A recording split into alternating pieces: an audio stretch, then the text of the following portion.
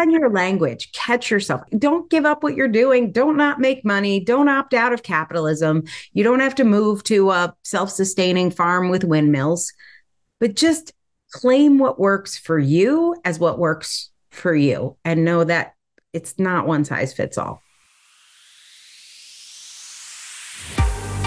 Raise 1000 Voices is the podcast on a mission to raise the voices of the clever, creative, and courageous women across the world. I am your host, Jacqueline Nagel, and I invite you to join me in conversations with women who will inspire and empower you as we explore just how to lift our levels of self-trust, to reclaim the narrative, and to use our voice to go after exactly what we want, doing it with strength, power, and grace.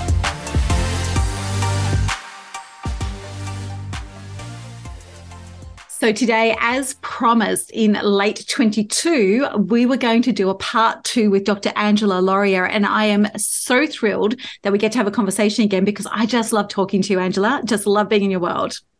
I know we have so much in common and it's so fun to hang out. This is how we hang out now. We make podcasts. Yeah, we make podcasts and get on Zoom screens and look at each other through glass. So, Angela, the reason why I wanted to bring you back for part 2, those who are listening along would remember that we actually did quite a long episode, part 1, which is really talking about books and authorship and some of the crazy stories that we both have and our love of Post-it notes.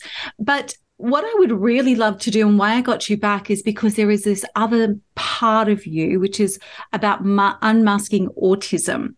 Now, where I want to go with that is actually wherever we go with it, but I want everyone to lean into this conversation because we're going to be talking about unmasking autism and some of the things that go with that. But I think for everybody, it's about how do we take the mask off and how do we see each other more clearly. And where I'd love to start, if it's okay with you, is yesterday you're running an open journal called Unmasking Autism across Facebook and I think Instagram as well, yeah? I'm bad Facebook. at Instagram. Mostly amazing Facebook. Amazing Facebook. We all have our favorite platforms where we hang out the most. So you know why? Because I talk too much and Instagram doesn't want you to have long captions. No. And really long. I know. I'm trying to get really disciplined, but I must admit yesterday I used the comment, the post and the first comment to get my Instagram message out. So I totally understand. But yesterday was about spins. And the reason it got my attention as a place to start this conversation is years and years ago when I was learning, going very deep into how do we communicate more powerfully, how do we understand how to connect, because communication is actually about connection. It's not about what you say. I went very deep down rabbit holes with the representational systems and how we use language. And what I discovered in that was the women in my team, in my office, who were doing administrative functions, who wanted their headphones on. And in those days, it was big headphones. It wasn't, AirPods like we have now. I thought they were rude and not concentrating. What I learned was they needed music to process their work because of their representational system. And it kind of flipped a few things in my head. And then one of the fastest realizations for me was my eldest son, who is very smart. He's in the top couple of % of students in Australia. He's gone on for a career in politics. He's supporting a senator. He would really pick me up on my tone of voice. So he would we'd be having conversation or I'd lean into my head into his room to say, hey, can you do? And he would look at me and literally pull me up my tracks and say, don't use that tone of voice with me. And I'd be on the other side going, what tone of voice? What are you talking about? I'm just having a conversation with you.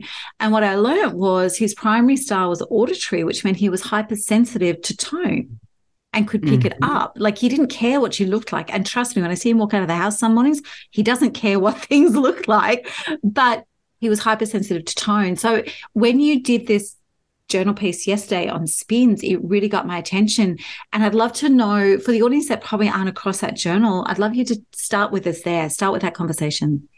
Yeah. So I think one of the things that happened, I was diagnosed as autistic and I was just about to turn 40. So it was 10 years ago. Wow. Yeah. And it was good news for me. So I know that especially if it's a kid, it can be really traumatic that your kid gets diagnosed with autism. And does this mean they'll never be successful or never find love or all those things? But for me, it was actually good news because it was this answer to why certain things so hard in my life. Like one of the things, so the way I listen, I don't have a big headphone thing. I have some other things sensory, but headphones isn't mine.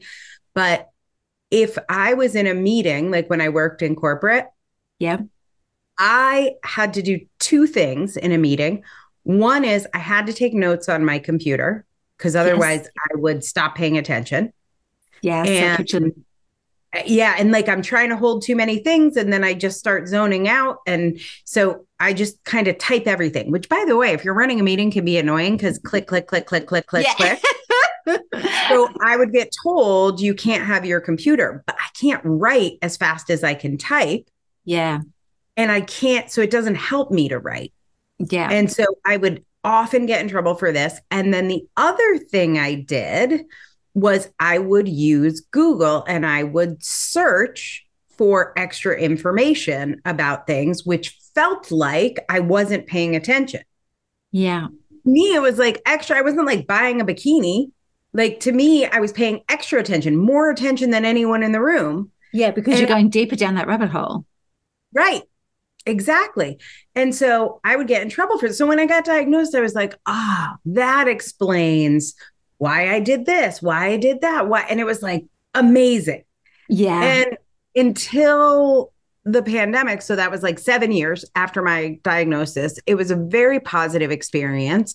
And mostly I felt like me knowing I was never like in the closet, but I didn't really talk about it much. It was just like, I don't know, Oh, I'm that's talking about part my of me. blood. Yeah. Yeah. Yeah. So, like, I'm sure my blood type matters. I read the blood type diet, like, but I'm not posting about it. Like, Yeah. I'm not that into it. But it just informed me and how people reacted to me and why things were different for me. And that was great. No Yeah. problem. Then during the pandemic, I had all of the systems that I had set up in order to manage my autism Yeah. collapsed. So Ah. I had systems for how I worked with my team. I had people who I had said, like I know your son's not autistic, but I had people who I'd trained, don't take that tone of voice with me, like whatever. Everybody Yeah. around me. Now all those people were gone. I had a house manager because I'm really bad at executive functioning. Yeah. My house manager couldn't come in. She had two little kids. Yeah. So she couldn't come in because her kids were home and I couldn't really hire someone. Number one, our business was collapsing, but number two, it was hard to hire people to come work at your house because everyone wanted to be at their house. So Yeah. all executive functioning supports were gone. All of my routines that kind of keep me emotionally regulated were gone. And I went into something called autistic burnout. Right. And when that happened, I started looking at my autism very differently. Then I started looking at there were things I knew to do, whatever, post on Facebook, Yeah. make a video, Yeah. all these things. And I literally could not do them. It wasn't that I didn't know, Ah. but See, I this is could. interesting. If I can just give you a quick correlation, because I do speak about, but not a lot, but I live with complex PTSD. And what happens when it's triggered is I don't have depression and manic episodes. I don't have depression and, suicidal ideation. What I have is it's literally like a brain snap. So when my brain reaches that point, everything stops and I don't know how to do it. Right. So Yeah. I literally look at, but I know how to do this. I had to have a conversation with a client before Christmas because I can no longer do work that I did 10 years ago and I hadn't realized. And so it was a really emotional thing because it was the first time I'd said out loud to a client, I know I'm brilliant at this and have been for 20 years, but it no longer exists for me. Right. It literally, and literally I can, and so when I hit that point, and luckily now I can see it coming, but it's like a snap. It's like I look at the things and I go, I know how to do this, but I need to back away from the desk. I need to back away from the house because right now I can't do Rest. it, Yep. which The only sounds thing I like can do exactly the same sort of in a different context, but very it's the same similar. thing. Yeah, absolutely. But before I was diagnosed, I was just masking or trying to act normal. Yeah. After I was diagnosed, I put in more supports for myself, which is great. I self advocated, I put in supports, But when that fell apart, who was going to predict a pandemic? Like Yeah. when it fell apart and I went into autistic burnout, which is like the CPSD snapping thing, Yeah. I it didn't I know what positive thinking is, I know what a growth mindset is, I know what law of attraction is. None of it was accessible. Yeah. And then I started thinking differently about my clients that I Oh, knew were brilliant, that weren't achieving, that weren't necessarily autistic, but yeah. we're all, we're a neurodivergent species. There We are are. tulips and orchids and daffodils, and we got a whole, doesn't matter if you're autistic or not. Everybody's brain is a little bit different, just like every rose is a little bit different. Never mind Yeah. roses, daffodils. And so I suddenly was like, this is why when I say, make a post on Facebook, here is the template. Copy this text, post it with this photo. Here is a photo. I'm like, what? Do I need to go to their house and do it? Why won't these people just do what I tell them? Now I was on the other side of that. Yeah. How did that feel? Oh my God, like total failure. Because, of course, I had Yeah. clients at this time. Yeah. And I had told so many people and made so many videos, and 100% believed like you should just do it. Hire a coach, Yeah. they'll tell you what to do, do it. Yeah. Ta-da. It's like the magic wand. Right. And I was like, oh, this is what is happening. No, that's not every single client. No. So if you're listening and you're not doing it, just do it. But Yeah. if you're listening, Yeah, don't use it as a crutch. right, don't use it as a crutch. But if you're like, oh, why am I so paralyzed when I know this stuff? I know this shouldn't be hard. Like, I think understanding neurodivergence and the supports your brain might need, Yeah. like for me, when I hit that break point, the only option was to rest. Yeah. Did It is I the could same do with it is the same in my world as well. I have to opt I out for a could bit. do falls, I could do some things. It's a little bit like spoon theory with chronic illness. Like I had enough battery to do, write one thing or do one thing, but my battery was like drained, like Yeah. pancake. And Yeah. I couldn't just find more. I couldn't plug into a power source until I could. Yeah. So, my word of the year for 2023 is unmask. And I did a lot of work. My autistic burnout was in late 2020. So Yeah. I was super Into the suicidal pandemic. from Yeah. September to December of 2020. So we lost our home and our office building and about 30 staff members in July of 2020. Yeah. And so by September, there was just nothing left And of me. let's be very clear, neurodivergent or not, that's human response to such a seismic shift and change. Right. Yeah. And at the beginning, I did just think it was grief. Mm. I thought it was, whatever, a bunch of things. But Yeah. when I realized like how my neurodivergence was playing in, I started looking at it not just from, yay, I'm diagnosed. Now I can get these supports. The supports I was actually getting in those first 7 years were about me adapting Yeah. to how the neuromajority would like us to behave. I didn't always succeed, but I was like, oh, this would be the correct behavior in the Yeah. neuromajority. This is what people expect of me. Let me try harder to do that. I will get more supports to do that. Yeah. So what you do is you increase the scaffolding around you. Massively, which has a Yeah. lot to do with white privilege, that I was Yeah. able to do To do that. that. Yeah. It has to do with wealth, that I was able to do that. Like, so one of the things super hard for me is flying. So we just got a plane and I just flew private and solved that problem. Yeah. Right. Privilege. So it's like, oh, my support has gone away. Is my private plane support? Yeah. But Yeah, totally. so then I'm like, why can't you do it too? Well, maybe because you don't have a friggin' private plane. Yeah. So what shifted for me is I was like, okay, what if I stop doing all this extra work, both with finances and staff and people? And what if I just try and be myself more? What happens then? Oh, I can feel it. And that was really, it was a very big identity shift. And I realized, oh my God, not only was I masking until I was 40 and I was diagnosed, but then I just masked better. Yeah, I was just going And to say, it people sounds never like you actually laid up the mask once you knew.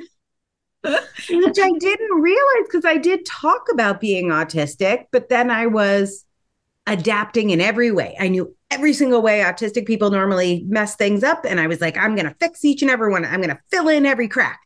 So, of course, Yeah, like I was juggling all that plus doing my job. And then all the plates crashed around me. And I was like, I could build those supports up again, but I don't want to. I love that. There is, and one of the reasons why I love it, and it's a conversation I haven't had for so long, but women, neurodivergent or neuronormal, we all go through dark night of the soul in the 40s and 50s, right? Yep. And those who don't make it through are the ones that, in mythology turn into crones, and those that do make it through become, generous and soul-filled and loving their life. And so one of the things that I find really interesting though is that most women, they hit that in their 40s, are like, I already did this in my 20s and my 30s. I already tore my world down at some stage or went on a different pathway or whatever. But what I find is, and I think that's what you're talking about, what I spoke about with this was, it's like the first time you blow up your world or you stand for yourself, you feel like it's an act of rebellion. You feel like you've discovered yourself, but you've actually still playing within the box. You've just got different colored crayons, right? So Mm-hmm. your first step is actually still, or you might have broken out of the box, but you can still touch back to the box, which is kind of like what you're saying. Like I functioned, I did this, I found I was autistic and I did this, and I put the scaffolding in. And then what happens in the 40s and 50s when you go through dark night of the soul as a woman is you actually discover that, oh, that was only step one. I was halfway. Now I Mm-hmm. need to go all the way to who I truly am and what I want to show up in the world as. And so that kind of sounds to me like that diagnosis of autism and you built the scaffolding is like that was step one. You're still playing with the crayons inside the box. You just change the color of the crayons. Right. Yep. Exactly. Yeah. Exactly. And I didn't see that or know that. So my word of the year for 2023 is unmask, Yeah. um, because I've had a couple years of therapy and research and deep diving. And I'm like, what does it mean to drop some of that? Now, I still need to like function in the world, Yeah. but I'm like, how can I be more of myself and do less work for what do they call that with in feminism, invisible labor or Yeah. like mental load. Like I Yeah. have a huge amount of invisible labor I was doing, which of course is going to lead to a crash. And women do that Absolutely. all the time in their relationships. And so I'm like, what if I drop some of this emotional load? And so I've been keeping this public diary about that journey. It's partly based on a book from a person named Devin Price. It's called Unmasking Autism, is the book. And I'm Yeah. sort of doing my own active project in that. And one of the things that I did a post on recently is special interests. So you mentioned spins. So in Yeah. the neurodivergent community, we will talk about special SP interests, IN, and we call them spins. But when they manifest in little kids, and the jokes are usually about little boys that are like obsessed with Thomas the Tank Engine. Yep. And it manifests differently in women and certainly different in adults. But the way that a lot of people treat that, like people, therapists, parents, is you can earn, if you're a good boy and you Mm. don't throw a tantrum in the grocery store, you can earn 30 minutes of Thomas the Tank Engine. So the Yeah. idea is your spin is a reward for masking. And of Yeah. course, what we're doing, if you think about like behavioralism, is we're saying you are lovable when you mask. We're teaching people to mask. And we know masking leads to suicide. 9 in 1 autistic women are commit suicide. We have like incredibly high suicide rates, and Wow. that has to do with masking. Yeah. So it's even higher among women than men because we have the intersectionality of being a woman in a patriarchal society. So we're masking anyway, and then masking on top of masking. And Yeah. so spins are actually these special interests. They work differently in an autistic brain. And this is what So I'm really interested in. yeah, so this is where it gets fun. So, in a neurotypical brain, and again, we're all different. There's not like two types of brains, No. neurotypical, non neurotypical. There's as many types of brains as flowers.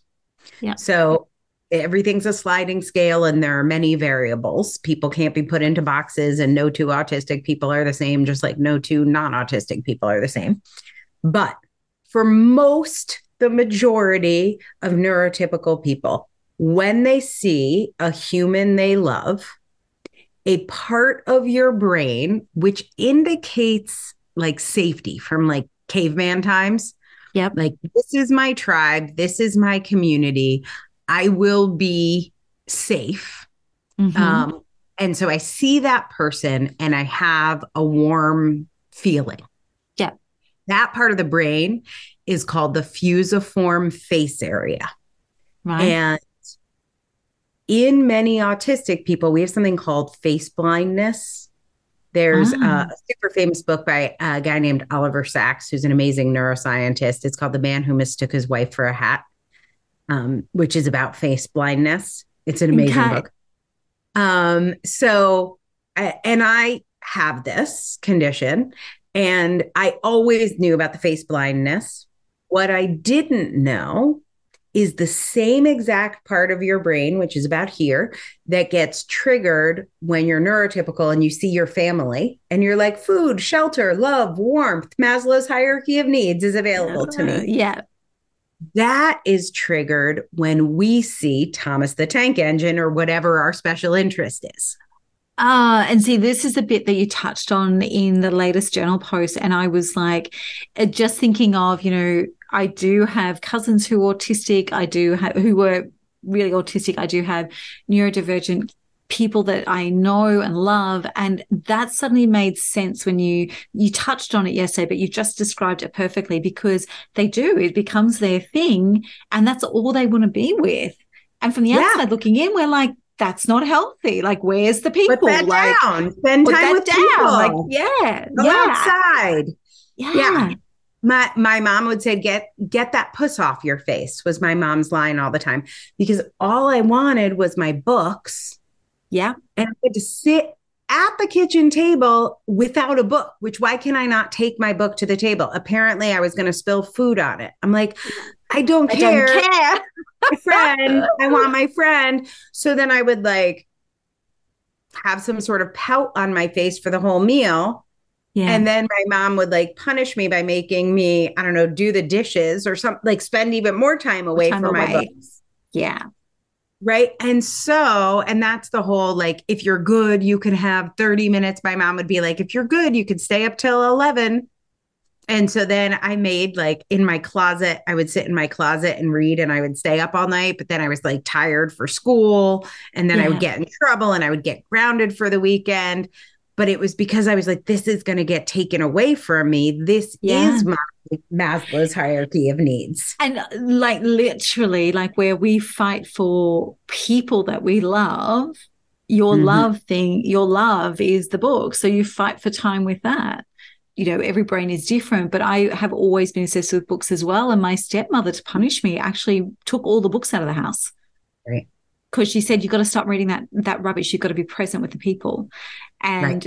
because books were my passport out, I guess.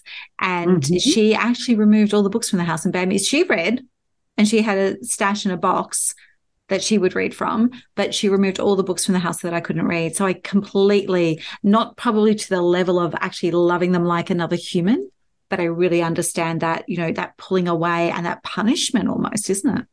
Right. Well, it is a huge punishment, especially for autistic kids. Yeah. And there's a popular type of therapy called ABA therapy where they actually teach this and is very damaging and leads to definitely they teach like what? They teach therapists. ABA therapy is based on like this reward Pavlovian behavioral. So they teach, take the special interests away. And when they demonstrate neurotypical behavior, you can give them one of their, 30 minutes with Thomas the Tank Engine. That is how. Now, listen, if you are the parent of, what'd you say you had? 3 under 5?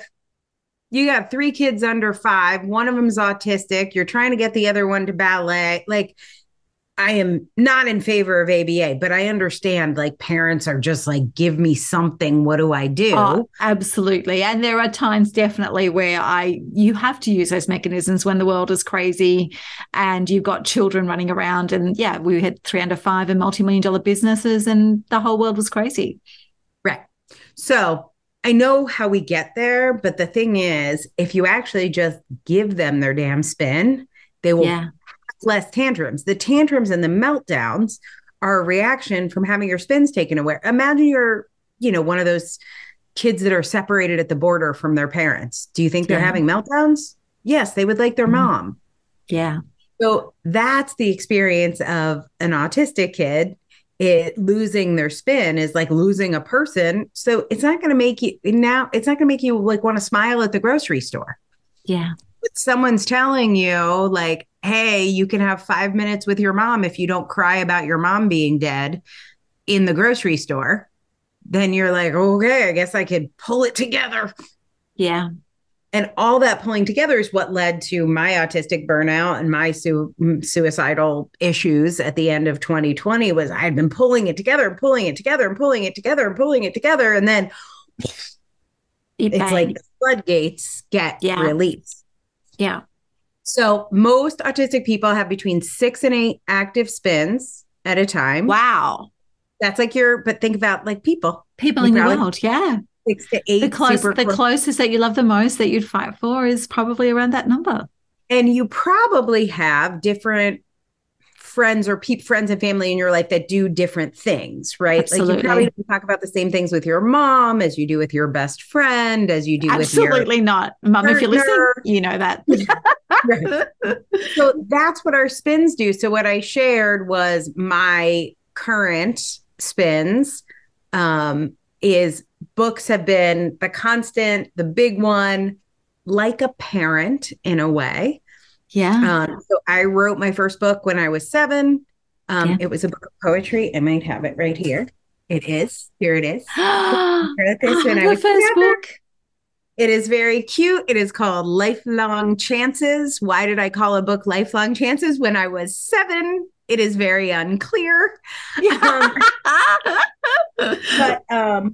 So I have been writing books for as long as I can remember, more than 40 years. So that's the big one, the rock, the stability, the thing I always come back to. For many people, that might be like a parent. Yeah. Then I have like a comforting one. So maybe this is like your sister or your best friend. And for me, that's the band Crowded House. Yeah, which we did speak about on the last podcast for everyone listening. I've been along. Like an obsessed fan since 1989. And if I'm ever sad, I can put on one of their albums. And it's like visiting with my bestie. Yeah. Like, and if I visit with my bestie, she's going to say like, how are you? And then we get into alexithymia and interoception and some of the other reasons why that's hard to answer that question. But like a Crowded House album does not ask me that. And I can be transported to where I was and how I felt. And I can change physically inside my body how I feel by listening to that music. Whereas I think with a neurotypical person, someone saying, how are you? And then you say, I'm sort of shitty. It's been a hard week at work. And then they're like, tell me what happened. You're like, my boss is an asshole. They start to feel better. I don't feel better. That doesn't help me. Wow. So it feels like I have to tell this story with words that I don't have access to. I have selective mutism, which is also why I write. So now I got to find words. I don't really want to talk. So I'm going to tell this story and then I end up lying. I've always had a problem with lying, but I never lie about anything important. I Yeah. like, But in I don't answer want to to that tell a question, story. yeah. Yeah. So now I'll like say some shorthand version of it, which isn't exactly accurate just because I can't like, it's like so draining to like tell Mm. someone what's wrong. But Mm. I can be with a crowded house song Yeah. and I can move through my emotions somatically without having to put words or feelings to them. It's incredible. Yeah. So, so I went through kind of the different types. So you probably know autistic people that are into Star Trek. That's a Yep. really famous. Today we had an episode of the Autistic Culture podcast about Pokemon, Yeah. especially with kids. That's a really big one, super popular in the autistic community. So if you're like, who are those weirdos at the Star Trek convention? A lot of us are autistic. And now we are with our friends, Star Trek, Yep. right? And then also with other humans. We do like other humans, but it's like when we're with it's like introducing your friends to your mom. It's like, this Yep. is the most important thing in my life. And it's the most important thing in your life. Yeah. How amazing is this? Yeah. Yeah. That is just making so much sense. Yeah. Making so much So this sense. is a little different than the sensory stuff. I haven't done a post on this, but it's on my list too. So the headphones and the tone, like a lot of that stuff comes from the fact we have hyper connected brains. Yeah. And so we experience sounds, lights, noises differently than neurotypical people. So that leads us to things like headphones, sunglasses inside. Yeah. Um, That's that hypersensitivity. yeah, Yeah, yeah. So there's absolutely. different ones. Absolutely. It spins like somebody commented on that post. One of my spins is the color yellow. Wow. It's not. If she's researching the color yellow, which I'm not a color theorist, maybe you could do. Someone's probably wrote their dissertation on yellow. Yeah, probably. Like bless their hearts. Then it's a special interest. What she's talking about is I love experiencing the color yellow. That is a stim. So that has to do with the what we call autistic joy. So we experience colors more as much as we experience sounds more loudly. We experience colors more loudly. We experience glitter more loudly. Okay, so that's the So stimulant that she's actually responding to. She feels comfortable and happy when yes, she she's is a surrounded by yellow. sensory seeker. Yeah, And so when she needs comfort, she will seek sensory stuff. Some autistic people are sensory avoiders. And yeah, by the way, some of us are both, depending on the yeah, moment. And they might go into like a dark room yeah, and just sit quietly. So, yeah, which by the way is kind of me. I have a dark room. So just yeah. go sit quietly. It has a massage chair in there. So, Oh, uh, I'd go and sit in that room in that yeah, case. it's a good So, one. Angela, what has been like you had the burnout at the end of 2020, and then you decided to explore what it would look like if you just dropped the mask, if you didn't rebuild the scaffolding, if you didn't put the supports back in. Can you talk a little bit with us about what that journey then looked like? Yeah, well, I would say the first thing to know is that wasn't like on January 1st, 2021, I figured that out. That's like a 2-year process. The real question was, how do I want to rebuild this? Right. Yeah. And So I think that actually question, I don't care who you are, you should actually be asking that. You really should be asking that. It's only, I had, as you know, a high impact event in 2016. And it's only in the last 3 to 4 months that I've actually deliberately asked myself that question. And that to me, in hindsight, is astonishing because I burnt my world to the ground in 2016. mhm.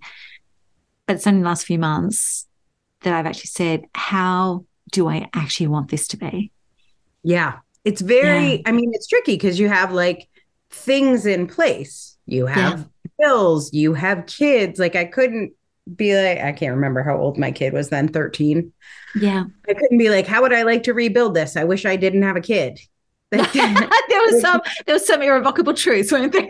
yeah, exactly. So, I mean, that's still true, um, but I wasn't even in a place where I could ask those questions. So Yeah. that was an evolving process. What I did realize is having all those supports, as many as I had, became its own job. So it's like I had my full time job.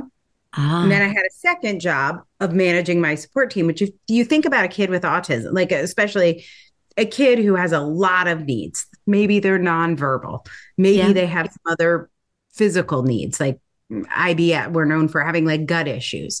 Maybe they have high migraines a lot, which is another thing we have. Maybe they have lupus or an autoimmune condition.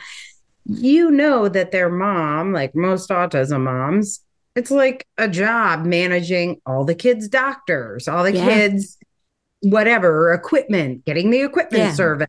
Like that's basically what I was doing. Created. Yeah, Yeah. And I knew I just did not have the energy for that. So there's not none. I don't have no support. Like it's not like yeah, unmasking for me was dropping all the supports. But the question and why it's so hard to answer is like, what supports do I need? yeah, There are plenty. Like, what supports do I still need? How can I make those supports easier for me to manage? And I'll talk specifically about how I did this. And then also, how can I change my life, my family, my business? How can I change everything so that I need fewer supports? Because I built a life that required more and more supports. One of the yeah. things I had done was I was speaking at events 200 days of the year. Oh my So if I'm goodness. speaking that much, then I'm traveling that much. And if all the lights and sounds from an airport burn me out and I can't speak, it explains why I need a plane, which Yeah, means I need a pilot, which means I need to pay a whole lot yeah, of money for fees, not just the plane. There are many other fees that go with a plane. So travel got axed. Now, some of that was easy because the pandemic shut down travel, but I didn't pick it back up. I'm very selective and I rarely travel because I know how it's going to kick my ass. yeah. I think that level of So, awareness is so important. right. So that was one of the things that if you asked me in September of 2020, what if you just stopped traveling? It would be like you were speaking Aramaic. Like Yeah. I make a living by traveling. That's what I To do. speak. Yeah. Eat, living. Where would you like me to stop travel? Like, obviously, travel's going to come back. I'm going to have to travel. What am I going to like? It just didn't make sense. So it took a long time for me to restructure my needs so that taking care of my extra support needs wasn't a whole nother full time job. Yeah. I changed my relationship dramatically with my husband. Okay. So I didn't realize this, and this is possible. So, ladies, listen up. I didn't realize this, but because I was the primary breadwinner, I Hmm. was doing a lot of the decision making and I was doing a lot of that mental load, that invisible Yeah. labor. And I couldn't keep doing it. I really could. Yeah. I literally was going to die. Yeah. And I was able to reestablish my relationship with my husband in a totally, I feel like we got married finally in 2021 when I like really surrendered Wow. that invisible labor.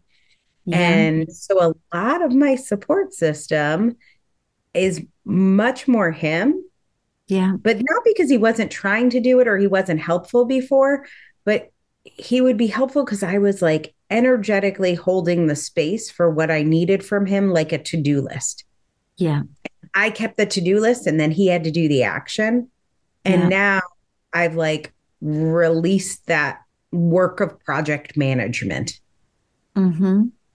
So, for instance, I'm just absolutely shockingly terrible at things like driving and cooking, Yeah. that just can't do them at all. Yeah. And so he does all the driving and cooking, but I'm not holding a place for You're any not of that, directing it. not directing it. Finances, bills. How's that helped him and then the relationship? Yeah, it's a totally different relationship. It's a true partnership. I didn't know I didn't have a true partnership. I thought we had one. I would have told you I had one. Yeah. Uh, but it completely changed our power dynamic. Um, it's like the courts sort of did this with, let's say you're married to somebody for 20 years, you didn't work, your husband made $1 million a year. You would be owed half of that wealth Yeah. that you guys had built. And the court sort of says that's because you being the homemaker made it possible for him to have a job where he made Yeah. $1 million, right? Yeah. We've all acknowledged that. I don't think I had realized that though.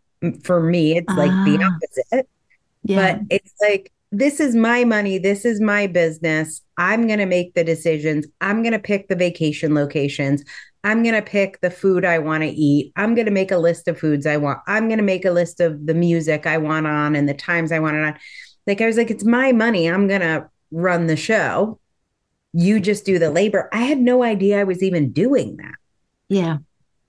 Like, I had no idea. I didn't see how, I think I don't know if we've talked about this, but there's a lot about powerful women being emasculating.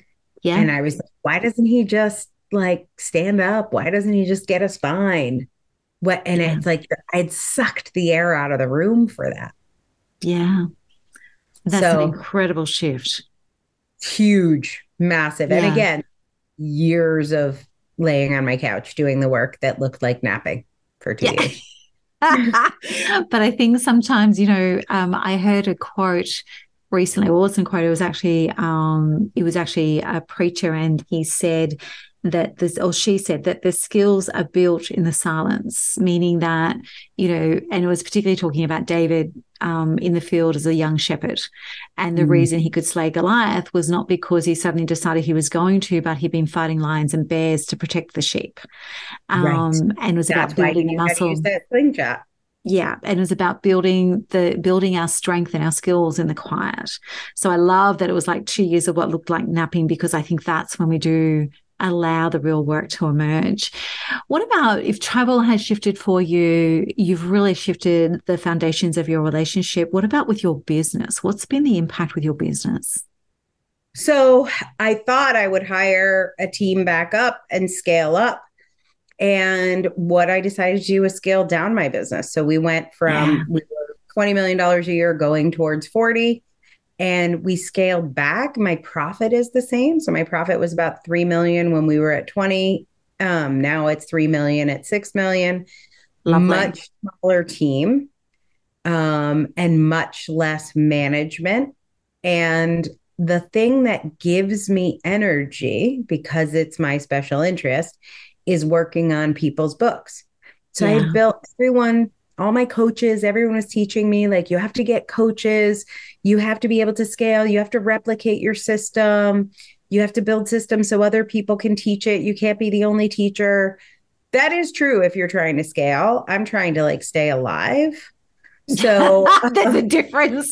there's a difference. The thing that gives me energy is working one Yeah, on one with my clients on their books.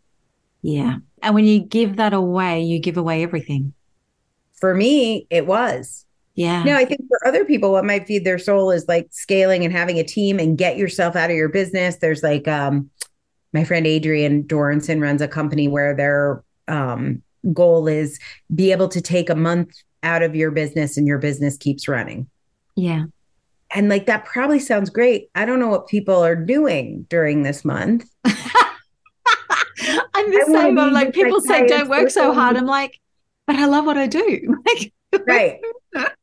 I'm like, it sounds terrible to me to not Yeah, working with people's books. Like, I guess if I took a month off, I would write more of my own books. But yeah, like, I write a book a year. yeah, So happy with that. I'm not trying to write more, but like, yeah. Do you think one of the biggest gifts of this last few years has been the fact that you've been able to really crystallize what matters? yeah.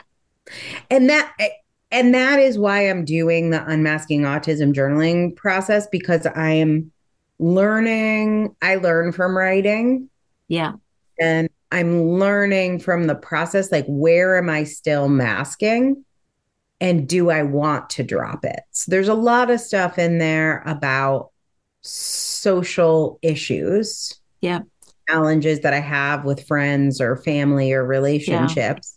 So one of the things I dropped, this is like very personal and very painful, but one of the things I realized is the person I masked most with was my mom. Oh, And so I'm not no contact, but I pretty much stopped talking to my mom because I yeah, couldn't figure out how to not mask and be with my mom. yeah, And I guess one of the things that I'm like working out this year in the journaling is like, is that trade off worth it? When I was at my most suicidal, it was definitely worth it because I did not have the spoons yeah, to mask for my mom. Like, I didn't have the spoons to do it. Just yeah, did not. Was not available, was not accessible, was not, it was like the example I used of posting on Facebook. So yeah. I know people are like family first, and you should never let anything, get involved, get interrupt with your family, That's except a like, that's a whole different episode. I call bullshit on that every day. right.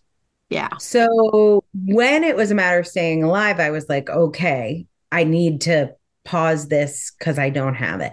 Now I'm like, how important is to what do I want to give up yeah, to be able to manage that? And then what do I get back from it? And yeah, so journaling about some of that stuff, the social communication challenges that come with having a different brain wiring and having a hyper connected brain, what ones do I want to not mask, but get the supports to actually be able to function in that? And what ones do I want to let go? Like, I have let go, it was very painful, but I have let go of building $100 million business. yeah, I'm building a lifestyle business that's somewhere between 3 and 9 million a year. That's fine. yeah, I it's I don't need to make more every quarter. I yeah, don't need to do quarterly earnings reports. Some years I might make three, some years I might make nine, yeah, some months I might make $1 million, some months I might take off. I'm not yeah, trying to build a spreadsheet that I can show to a private equity investor. yeah. Just living my life here, trying to stay alive, pay the bills. I love that. And So, when you first announced at the start of the year that you were going to do this journal, this public journal, this journey, the first thing I thought was that is so courageous, mm, incredibly courageous. The second thing, as you've actually been writing it and sharing it with us on the platform, is the fact is that it actually brings us all into your world. And when we come into your world, we come into the world of millions of people who are different from us. And I'm mm, grateful for that. And I think the other thing that it's doing is it's actually creating commonality, because there are things that you talk that are very specifically autism or spins or whatever the challenges that you're going through, like, cutting, but they're actually human challenges. They're actually what we're all experiencing. And I love that you're generating that commonality. Did you have anything in mind when you committed to doing this process? Did you have anything, or is it just, I want to unmask and this is the way I stay committed to it? Writing is easy for me, and writing is definitely how I process. Yeah. I will say the thing, I'm so shocked by this, but the number one comments I get both on the Autistic Culture podcast and on my journal project, the number one comment I get is, this helps with my kids so much. So many parents write to me. I was not doing it for that reason. Like, oh, I cannot tell you. It never even occurred to me. Yeah. But so many people have told me they are maybe trying to get themselves diagnosed, trying to get their kid diagnosed, realizing even if they're not getting their kid diagnosed, they guessed wrong, and there Yeah. could be other guesses to make. So I love I love my book business. I love helping people write books. It's very satisfying, but I've never quite felt like I was changing kids' lives in this way, like permanently. When Yeah. I was a kid, like, it wasn't even an option to know girls could have autism. Yeah. Like, it just wasn't on the radar. And God, if my mom could have had this information, I'm sure she would have done things differently. I'm sure I would have done things differently. Like, so that to me was not at all the goal, but that's definitely been like a huge motivating factor to keep going and being so raw. And I mean, it is, you are reading my diary. Yeah. It is. Uh, You're not shaping it for our consumption. You're just putting your diary and your journal up. yep. And I turn off comments, and that is to kind of protect my energy around Absolutely. it. Yeah. So that's like the biggest thing I decided was like, no one needs to comment, but if I actually put this out there, I might help people. And I Yeah. know I have, which is I crazy. also love a takeaway, quick sidebar takeaway for everyone listening. You have the option to turn off comments. You don't have to play the full game. Yeah, it's a trick though. In Facebook, it's a trick. So there's an option for comments that says, let people tagged in this post comment. Only people tagged in this post can comment. So I select Ah, that and I don't tag anyone. I love that. That's And fantastic. That is that was like a breakthrough for me. I love all of our conversations, but for everyone listening along, one, I hope you can feel and hear yourself in what Angela's been talking about. But two, that's almost worth like a decade of Price of conversations. admission. Absolutely, absolutely. Angela, we are going to have to wrap up. Before we go, is there anything else that you'd love to share with the audience or say as we wrap this up? Yeah, I think for me, knowing your audience for this show, the thing to think about as a leader Mm. is not only you, because I had thought about me. You are different. Every single person is a different neurodivergent creature that needs to learn to advocate for themselves, to be their own support system, to understand what their needs are. Like we all have that. That's not, doesn't have anything to do with being autistic. What do you need to be successful? You're probably on top of that. As leaders, though, and why I share this journal and why I make the Autistic Culture podcast, as leaders, I have shifted dramatically to understanding that my customers and clients are that too. And so much of coaching Oh, or writing speeches is about these like big platitudes that apply to everyone. Like, let's just say it's, I don't know, wake up happy, never go to yeah, bed angry. You say a platitude like that and you really mean it and think it applies to everyone. What you're not thinking is for some people, that's like doing damage.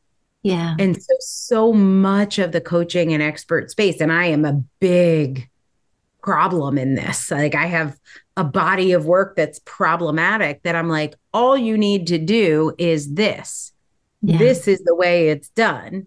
And we're not thinking about someone might not have access to that because of a chronic illness, a condition like mm, ADHD or Asperger's or chronic PTSD. Like there are many things at play. Systematic racism is at play. So yeah, you might think just do this, but you're not really understanding how would that affect someone in an immigrant community? yeah, How would that affect someone who's Black? How would that affect, like, so there's a lot more to think about. And what I've shifted in my language because of the work I've done on my own autism the last 2 years is it's a tiny shift and it's huge.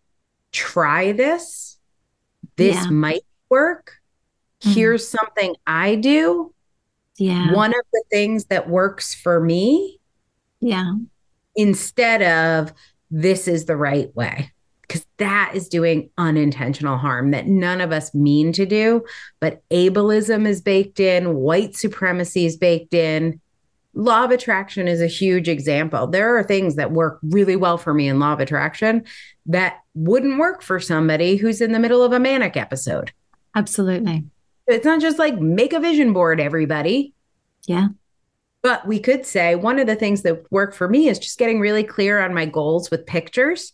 So yeah, making it visual has been really helpful for me. I've done these vision boards where I see myself as a New York Times bestseller speaking to 5,000 people. And when I look at that, it makes me really inspired and more likely for me to get that outcome. yeah, So work on your language, catch yourself. I still catch myself all the time because that's how ableism and white supremacy work. Like yeah, I still catch myself all the time, but just like don't give up what you're doing. Don't not make money. Don't opt out of capitalism. You don't have to move to a self-sustaining farm with windmills, but yeah. just claim what works for you as what works for you and know that it's not one size fits all. I love that so much. Dr. Angela Lauria, as always, it's amazing to talk with you. Thank you for giving us your time again. Cannot wait to hear the responses to this episode and look forward to chatting again sometime in the future. Oh my God, me too. Thank you so much for having me. Thank you for joining me for this episode of Raise 1000 Voices. I hope you've enjoyed the conversation as much as I have. And if you have, then I would love you to subscribe to and rate the show on your favorite platform. Our show notes, resources, and links to all our socials can be found at anygiventuesday.com.au/podcast. And if you'd like to join a growing community of clever, creative, and courageous women who know that they want to be seen, heard, and remembered, then join us in our Facebook group, Raise 1000 Voices. Until we speak again, take care and remember, you were born to raise your voice.